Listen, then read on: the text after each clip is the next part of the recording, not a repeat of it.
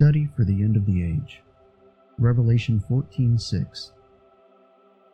I saw another angel flying in mid-heaven, having an eternal gospel to preach to those who live on earth, and to every nation and tribe and tongue and people. The Father himself holds the eternal gospel to be of such importance that he has sent out an angel to circle the globe over and over again to preach it to all who live on earth. If it is of such importance to him, surely it should be of equal importance to us.